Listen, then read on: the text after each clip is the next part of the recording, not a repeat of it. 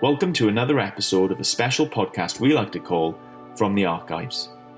These are hand-picked sermons and sermon series preached in our church over the years by some of the pastors, elders and special guests we've had the privilege of listening to. We hope and we pray that as we listen to these classic messages, we'll be challenged in our walk with Jesus and encouraged to trust in Him more and more. That being said, let's dive into the episode. Hey guys, and welcome to this, the final episode looking at Psalm 119. Sadly, we've had to chop out two really useful episodes, but the recording quality was that bad that you wouldn't have been able to pay attention to them anyway. One was myself, looking at how we can be creative with the Bible in terms of our studying it, how that's not a one-dimensional one-trick pony. There are lots and lots of ways that Psalm 119 encourages us to engage with God's Word. And then there was a really helpful sermon from Jonathan on praying the Bible, how Psalm 119 is a model for us really on how we pray, and indeed how the Scriptures give us sometimes the words that we don't know how to speak in prayer. It's a shame you've missed out on those, but by all means, pick up Psalm 119, read it for yourself, and I'm sure you'll be able to kind of glean those things for yourself. Anyway, this last episode is entitled Continue with the Bible, and really it's John's attempt to show us from Psalm 119, and indeed from all of the Psalms, how the Bible is a book which is supposed to stay with us and benefit us in the highs, in the lows, in the ups and the downs of life. It's a real book that is really for us. Okay, it's time for me to shut up and hand you over to John. Read the end of Psalm 119, this glorious mountain peak of Revelation. Psalm 119, beginning in verse 169. May my cry come before you, O Lord. Give me understanding according to your word. May my supplication come before you. Deliver me according to your promise.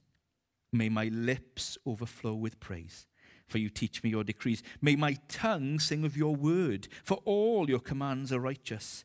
May your hand be ready to help me, for I have chosen your precepts. Oh, I long for your salvation, O Lord, and your law is my delight. Let me live that I may praise you, and may your laws sustain me. I have strayed like a lost sheep. Seek your servant, for I have not forgotten your commands. What is verse 176 doing as the conclusion to Psalm 119? After 175 verses of God is great, His word is brilliant, and even when you struggle, you have His word as His delight. In verse 176, He ends with the words, I have strayed like a lost sheep. Seek your servant, for I have not forgotten your commands. What is going on? Well, today as we come to the end of Psalm 119, I want to show you what life is like if you follow the word. What life is like if the Bible becomes your GPS, becomes your map. That if you meditate and dwell in the word and let the word of Christ dwell in you richly as you teach and admonish one another, I want to tell you what your life will be like. Here's the first thing that your life will be like. You will still cry. You will still cry. Have a look at verses 169 and 170. May my cry come before you. May my supplication come before you. Verse 174. I long for your salvation. The psalmist is still in exile in one way or another. Think about the way the Psalms were written. This psalm was probably originally written for temple worship. It was written when Israel were home in their own land and they had their own monarchy and they had their own power and they had God dwelling in the tabernacle, in the temple. But even at that point, Israel was surrounded by enemies. At all times, there were superpowers which were growing and looking to take their wealth. But not only were there superpowers surrounding them, there were pagan nations surrounding them with other false gods, which were continually picking off the Israelites, saying, don't worship Yahweh, worship our God. Come and see Baal. Come to our Asherah poles. Come and do all these things. Come away from God. And so even the worship leader of God in this psalmist in the temple was continually saying he was under attack. Let me give you a couple of verses. Verse 19, he says, I am a stranger on earth. Verse 23 says, rulers sit together and slander me. Verse 50, he's able to say, my comfort in my suffering is this. And probably one of the most important verses in Psalm 119, verse 71, it was good for me to be afflicted. The original context is a man in a very difficult situation.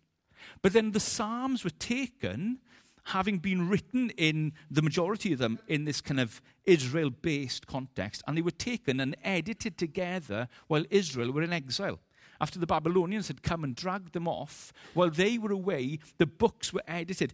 Eugene Peterson is very helpful and says, we shouldn't think of them as editors, more as prayer masters. They weren't editing in some kind of academic sense, but these were men who were trying to get the word of God together in a way that would serve the people of God whilst in exile in Babylon. And to remember how the psalm puts it, Psalm 137, one of the ones that everybody brought up in the 70s probably knows, by the rivers of Babylon, we sat and wept. It's quite an upbeat tune, but the psalm is terrible. By the rivers of Babylon, we sat and wept when we remembered Zion. There on the poplars we hung our harps, for there our captors asked us for songs. Our tormentors demanded songs of joy. They said, sing us one of the songs of Zion, your little ditties. How can we sing the songs of the Lord while in a foreign land?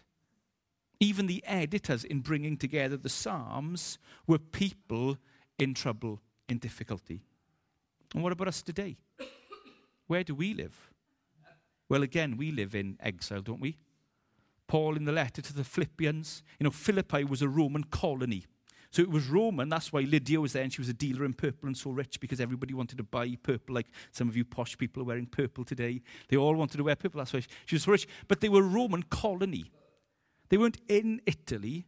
They were away. They were a colony. And they would look around at all the other people around them and go, you local pagans, we're Roman. We're a colony. We're an outpost of Rome. And so Paul writes to them and says, no, don't get excited about that. Your citizenship is in heaven. That actually as believers, we are outposts. We are citizens of heaven. Peter says in his epistles that we are aliens. You see, all of us in this world are in exile. All of us are very different from those around us. This week in the Rooted group I went to, one of the people there shared a story about just being with their children in a local sports club. And it came out that they went to church. And there was quite an aggressive reaction to the fact that she took her children to church. And that can happen. We live in a world where there is hostility to the gospel. And being a Bible-based Christian, being absorbed in the scriptures, doesn't change that. We need to understand that. This week I was thinking about the Bali Nine. Do you remember the Bali Nine? The Bali Nine were drug smugglers who were arrested in Indonesia and put in death row. And a number of the Bali Nine were converted whilst in prison. It's an amazing story of conversion. And one of them was called Andrew Khan. But even though they were converted in prison, that didn't change their circumstances. It wasn't that they were converted and then suddenly the gates of the jail flung open. Actually, they were still in the same situation. And we need to understand this as Christians. Even in trusting in Christ and even in dwelling in his word, we are still in the same situation. And it helps us to grasp this, to understand how we should respond to the word and how it affects our heart. Let me give you an illustration that I want to kind of open out this morning to maybe help us understand the situation we're in. Imagine you worked in a foreign embassy. Your job was, you were part of the kind of the detail with the embassy. You were there to represent your country. When you work in a foreign embassy, the embassy is actually our soil. It's our territory. The laws of our land reign in that embassy. But imagine if in that embassy, the country turned on your country. And so now this embassy is in this country and it is surrounded by mobs who are baying for blood. You're there, you're stuck there, there's nothing you can do. Windows have been smashed, rocks have been thrown. You are in a foreign country, but you're on home soil. You're on sovereign territory. How would you feel in that situation? I'm sure you'd feel terrified. I'm sure you'd be worried. I'm sure your life would be full of anxiety. If windows had been smashed and rocks had hit you, you would be injured. But then can you imagine when the comms come through and the link comes through from the leader of your country and says, I know what's happening. The boys are on their way. We'll have troops on the ground within 24 hours. We're coming. Well, now there's a tension, isn't there? Because on the one hand, everybody jumps for joy. They know what's happening and they're coming to get us. We're going to be okay. There would be joy. There would be happiness. There would be great rejoicing. But yet, as you hear the crowds baying, you'd still be worried. You'd still be anxious. If you'd been injured by any of the things that happened, you would still be hurt. And in effect, that's what's happening. We are in a foreign place. We're in an outpost. The Lord Jesus is coming back, and he has guaranteed that. But in the midst of that time, we live in this tension of knowing that our rescue is coming, but yet waiting for that rescuer. And it brings a real tension. And that tension is all the way through Psalm 119. When you read Psalm 119, one of the things I said was, as Christopher Ash encourages us in his commentary, try and figure out the tune. Don't just look at the words, but ask the question, what would the tune have been? And when you read through Psalm 119, it has great movements, doesn't it?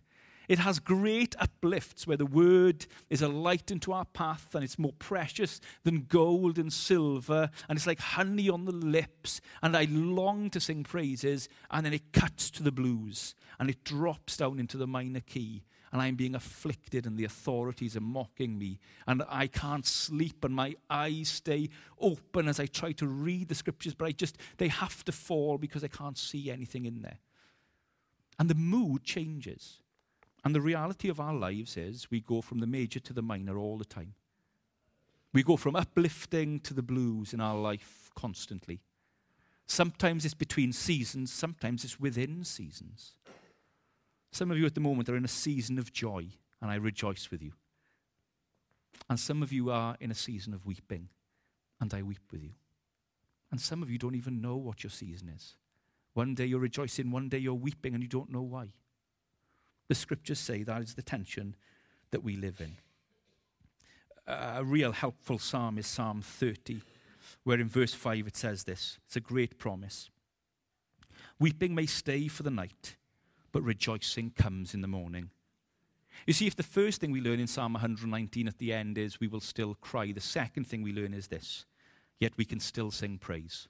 We can still sing praise. Have a look at verse 171. 171.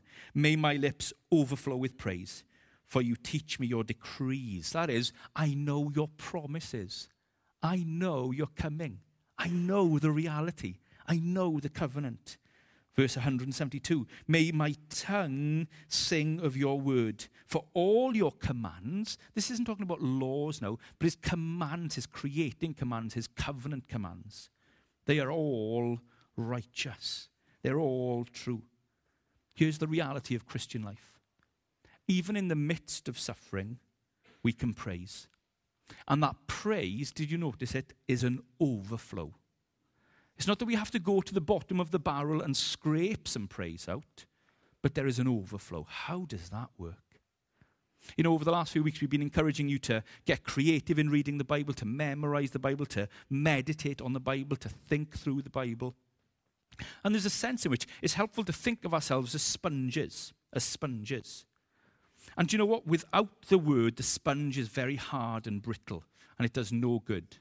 But really, with the word, the water of the Spirit comes within us, and it fills us up, and we become kind of heavier Christians, more mature Christians. And here's the thing, whatever you fill your sponge in, when the sponge is crushed and squeezed, that's what comes out. That's how you can tell what's in your heart, isn't it? It's when you're under pressure what comes out of your lips. Because it's the overflow of the heart. And do you know what? When we fill our lives with the Word of God, when the Spirit of God dwells in us by His Word, when we are crushed and when we are squeezed, what comes out are the promises of God. That's what we see in Psalm 119. Yes, he questions them. Yes, he struggles with them, but yet that's what comes out of his mouth. That's why Psalm 1 says, look, don't just walk and stand and then sit with mockers. No. Meditate on the word day and night. Let that be your delight. And you will be like a tree planted by streams of water. If one stream is cut off, don't worry about it. There's 28 other ones. And you know what? When we fill our lives with God's word, not just in our quiet time, but in our readings, not just once a day, but numerous times, not just in the hard times, but in the good times, not just reading it, but listening to it and hearing the preached word and memorizing it, in all of these different ways, do you know what? The word goes in. And when we're squeezed, that is what will come out. And that means that when we're squeezed by the Spirit of God, praise will come out. Now, please don't think that is changing your situation. And please don't think that is ignoring your feelings.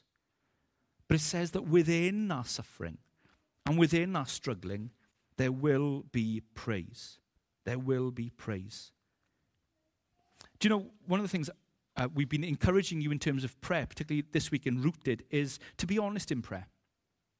And to see your real emotions as what I'm calling the ignition to prayer. If you want to ignite your prayer life, come to God honestly with your emotions. If you want to ignite your prayer life, put away the pretense, put away the salvation by works prayer life, just come in grace and say, God, this is how I'm feeling. But we've been saying, don't just come with your feelings, but actually come with the word and find your feelings in the word. That's why we're encouraging you to pray the Psalms. And as you go through your Christian life and read more and more of the Bible, you'll find these passages to speak of your experience. Because really, your emotions aren't an engine to prayer.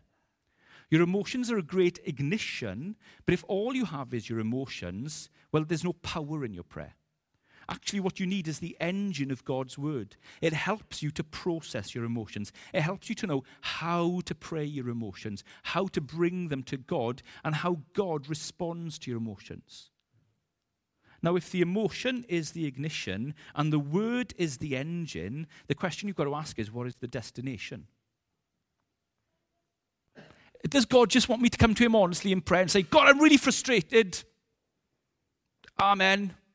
Back to my frustrated life. Thanks, God, for listening. Does he want me to do that? No, he wants me to come. I'm frustrated.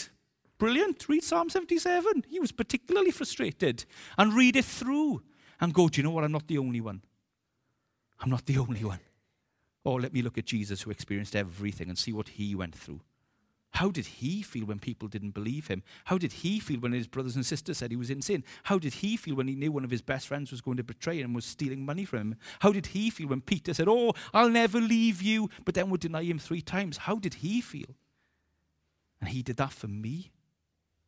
Lord, you love me that much. You not only know what I'm going through, but you understand what I'm going through, and you can sympathize with me what I'm going through. And Hebrews says we should come to your throne in grace in our time of need so we can receive from you. Well, now the engine of God's word and his spirit is processing. Where's the destination? It's possible to miss the destination. Because in the book of Psalms, I'm amazed by the structure of the book of Psalms. You've got Psalm 1 and 2, which is the introduction. And then from Psalm 3 to Psalm 145, it's just raw emotion. And you're like, what is going on here? There seems to be no rhyme or reason. I know they're split up into 5 books which correlate with the first 5 books of the Old Testament, but there doesn't seem to be any. There's little bits of themes here and there. But generally, I mean, it's just wild. Why would the editors go from Psalm 3 to Psalm 145 with wildly different emotions and circle them? Isn't that because that's exactly what our lives are like? Isn't our lives just, oh, I've got over that anger issue in my teenage years. Have you? Let's just wait until your 40s. I'm hitting my 40s. I'm assuming they're a very angry period. I don't know. But I mean, it just circles, and the scriptures reflect that. So that no matter what you're going through, you find something in Scripture. But the aim and the destination is always praise. The Psalms will always bring you to praise. Not every psalm ends in praise, but the ultimate place of everything is praise. Let me show. So I remember I said that the book of Psalms is split up into 5 books which correlate with the 5 books of the Old Testament. Let me just read the end of each book for you. The end of book 1, which is in chapter 41, says this: Praise be to the Lord, the God of Israel, from everlasting to everlasting. Amen and amen. Then you get book 2, which ends in chapter 72. Praise be to his glorious name forever. May the whole earth be filled with his glory. Amen and amen. End of book 3. Praise be to the Lord forever. Amen and amen. End of book 4. Praise be to the Lord, the God of Israel, from everlasting to everlasting. Let all the people say amen. Praise the Lord. And then, not only is each of the 5 books ending with praise, then at the end, what are the last 5 psalms? Psalms of praise. They're called the Hallelujah Psalms. I mean, glance at them. The word praise is in pretty much every verse. It's as if at the end there are 5 praise psalms to conclude the 5 books of Psalms. Well, that's exactly what's going on with the editors, because they're prayer masters. And then you go through and it's the praise, the praise, the praise, the praise. And then you get to the 5th of the 5 after the 5 books. Sounds like gobbledygook now, doesn't it? But you get to the 5th of the 5 books. It's praise, praise, praise, praise, praise. And what is the very last verse of the book of Psalms?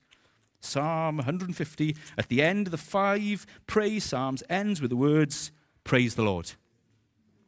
What is the destination? Praise. Don't think that God says to you, come and praise me. Come on. I don't care how you're feeling. Praise.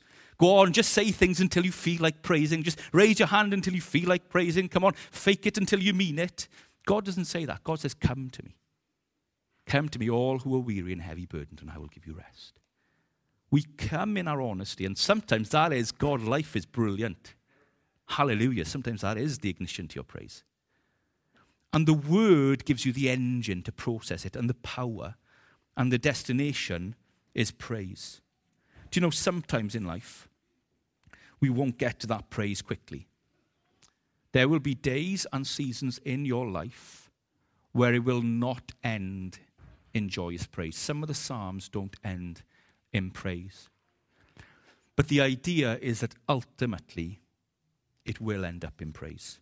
Ultimately, God will give you a key change. Ultimately, God will transpose your music from a minor to a major. From depression and blues, I'm talking spiritual depression there, to praise. He changes it. Eugene Peterson, in his excellent book on praying the Psalms, says this: the end of prayer is praise. The Psalms show praise as the end of prayer in both meanings of the word, the terminus. It's the last word of the final Psalm 150, and the goal at which all the Psalm prayers arrive after their long travels through the unmapped back countries of pain, doubt, and trouble, with only occasional vistas on the sunlit lands along the way. He says all prayer pursued far enough becomes praise. Any prayer, no matter how desperate its origin, no matter how angry and fearful the experiences it traverses, ends up in praise. It does not always get there quickly or easily. The trip can take a lifetime, but the end is always praise. There's a sense that is eschatological. There's a sense in which this ultimately finds itself in heaven. This ultimately finds itself in Christ's return. But I believe that when we come to the word, we can be honest and we will come to praise. We will see that God is with us, and we will be able to say with the psalmist, it was good for me to be afflicted. I don't say that lightly. I don't think in the midst of the pain we should go, hallelujah, thank you for the suffering. But I think a day comes when we look back and say, whether I would have chosen that for myself or not, whether that's what I would have designed, it was good. All things work out for the good of those who love him. And so we will praise. We need to understand as well that praise isn't just singing. Don't think I am limiting this to singing. Praise is our life as well. Do you see that in the Psalms? In verse 173, may your hand be ready to help me, for I have chosen your precepts. Verse 175, let me live that I may praise you, and may your laws sustain me. It's very important to understand that praising God isn't just singing, but it's living. So going back to the embassy, you see, we are in the embassy. We are surrounded. The Savior is coming. But you see, where the illustration is different is the President has sent his Son to be with us. And he is now with us by his Spirit in the embassy. He is with us as well as coming to get us. Jesus is with us by his Spirit today, as well as returning to get us. But as we are there, even though we're surrounded by anarchy, even though we're surrounded by mobs, we will still follow the laws of the land from where we came, because we are citizens of there.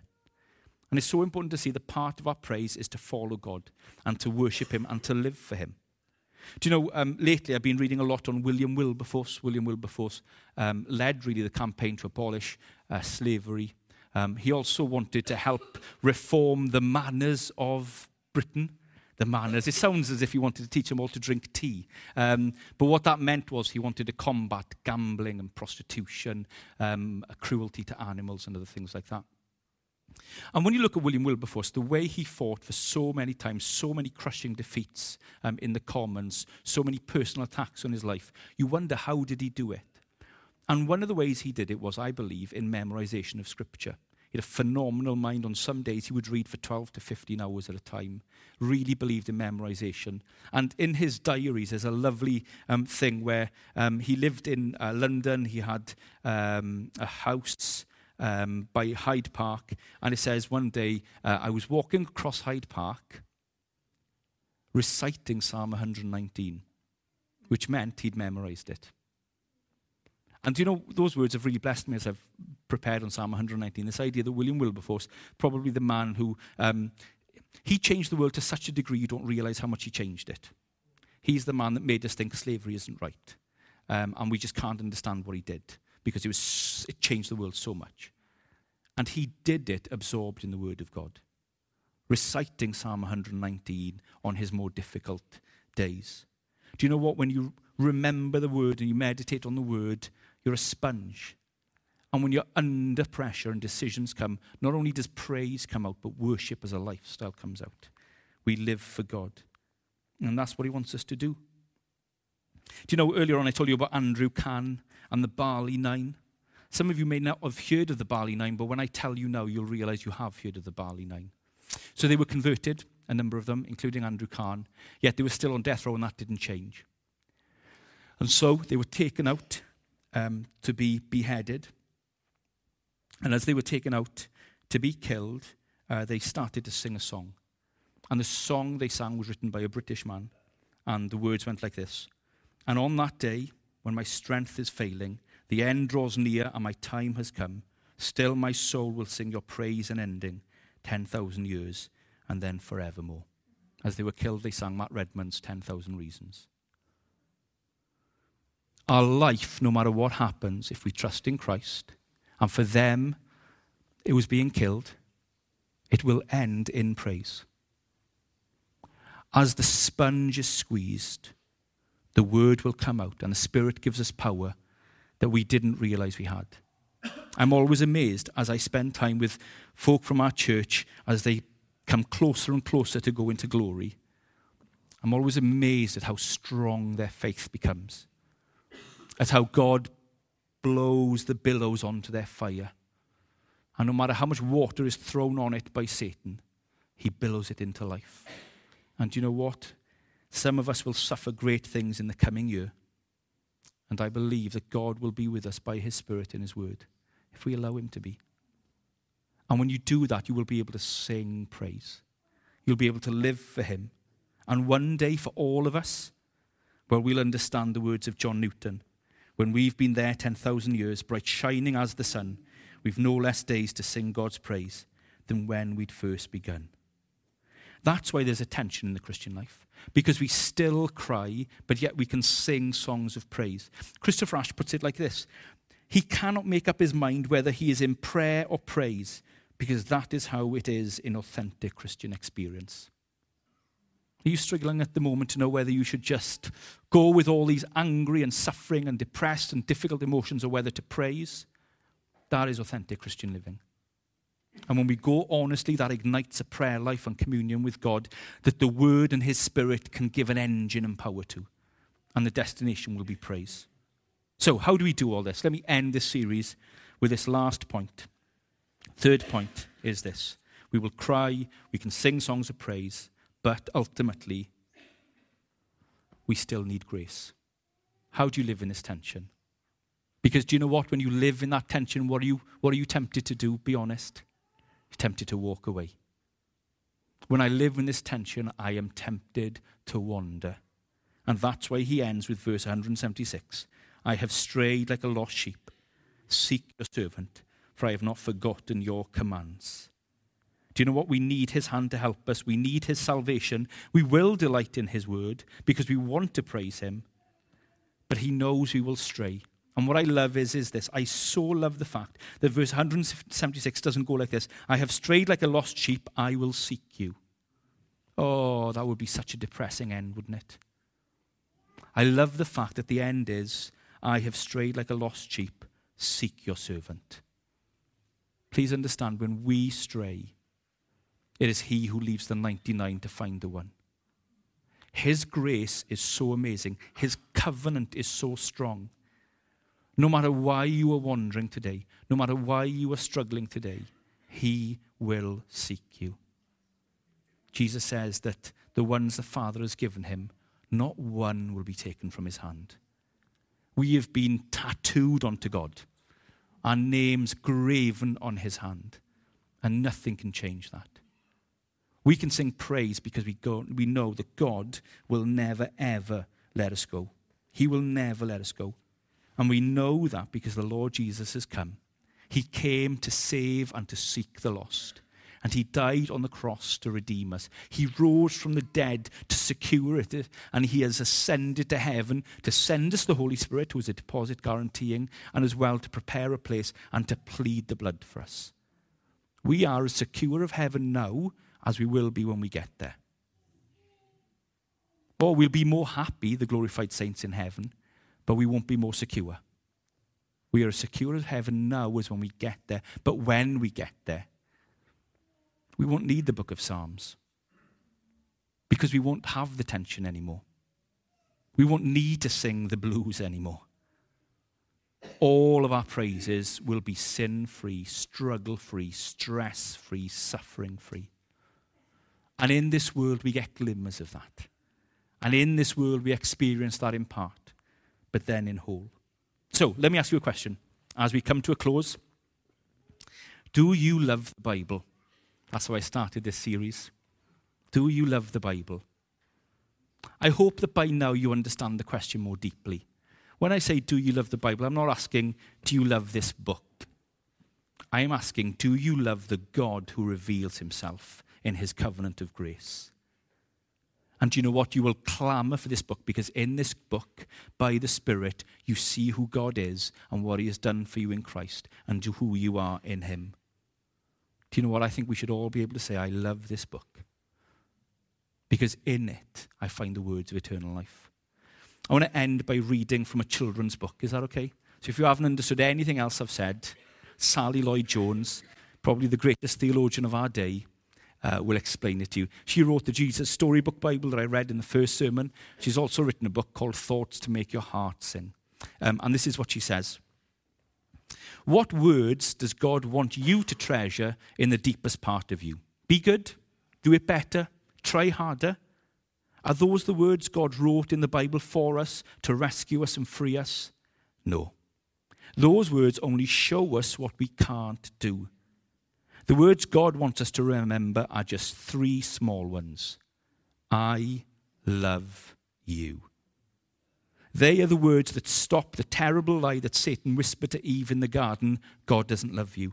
They are the words that heal the poison in our heart that stops us from trusting God. They are the words that Jesus came to tell us with his whole life. They are the words he died to prove. What words will you treasure today? Simply in the Bible, we read the words, I love you. And that's why we treasure his word. Let's pray.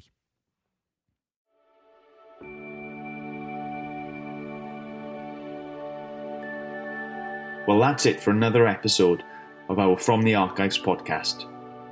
We hope that you found it challenging and encouraging. And as always, we'd like to offer you a few quick next steps that you can take right now. If there's anything that you'd like to discuss or any questions that have been raised, please do contact us via email to contact@amfordchurch.com. If you want to know more about what's going on in the life of the church, make sure that you like us on Facebook. And lastly, why not check us out on YouTube, where you'll find additional teaching to complement our regular sermon podcast and our From the Archives podcast. Thanks for listening.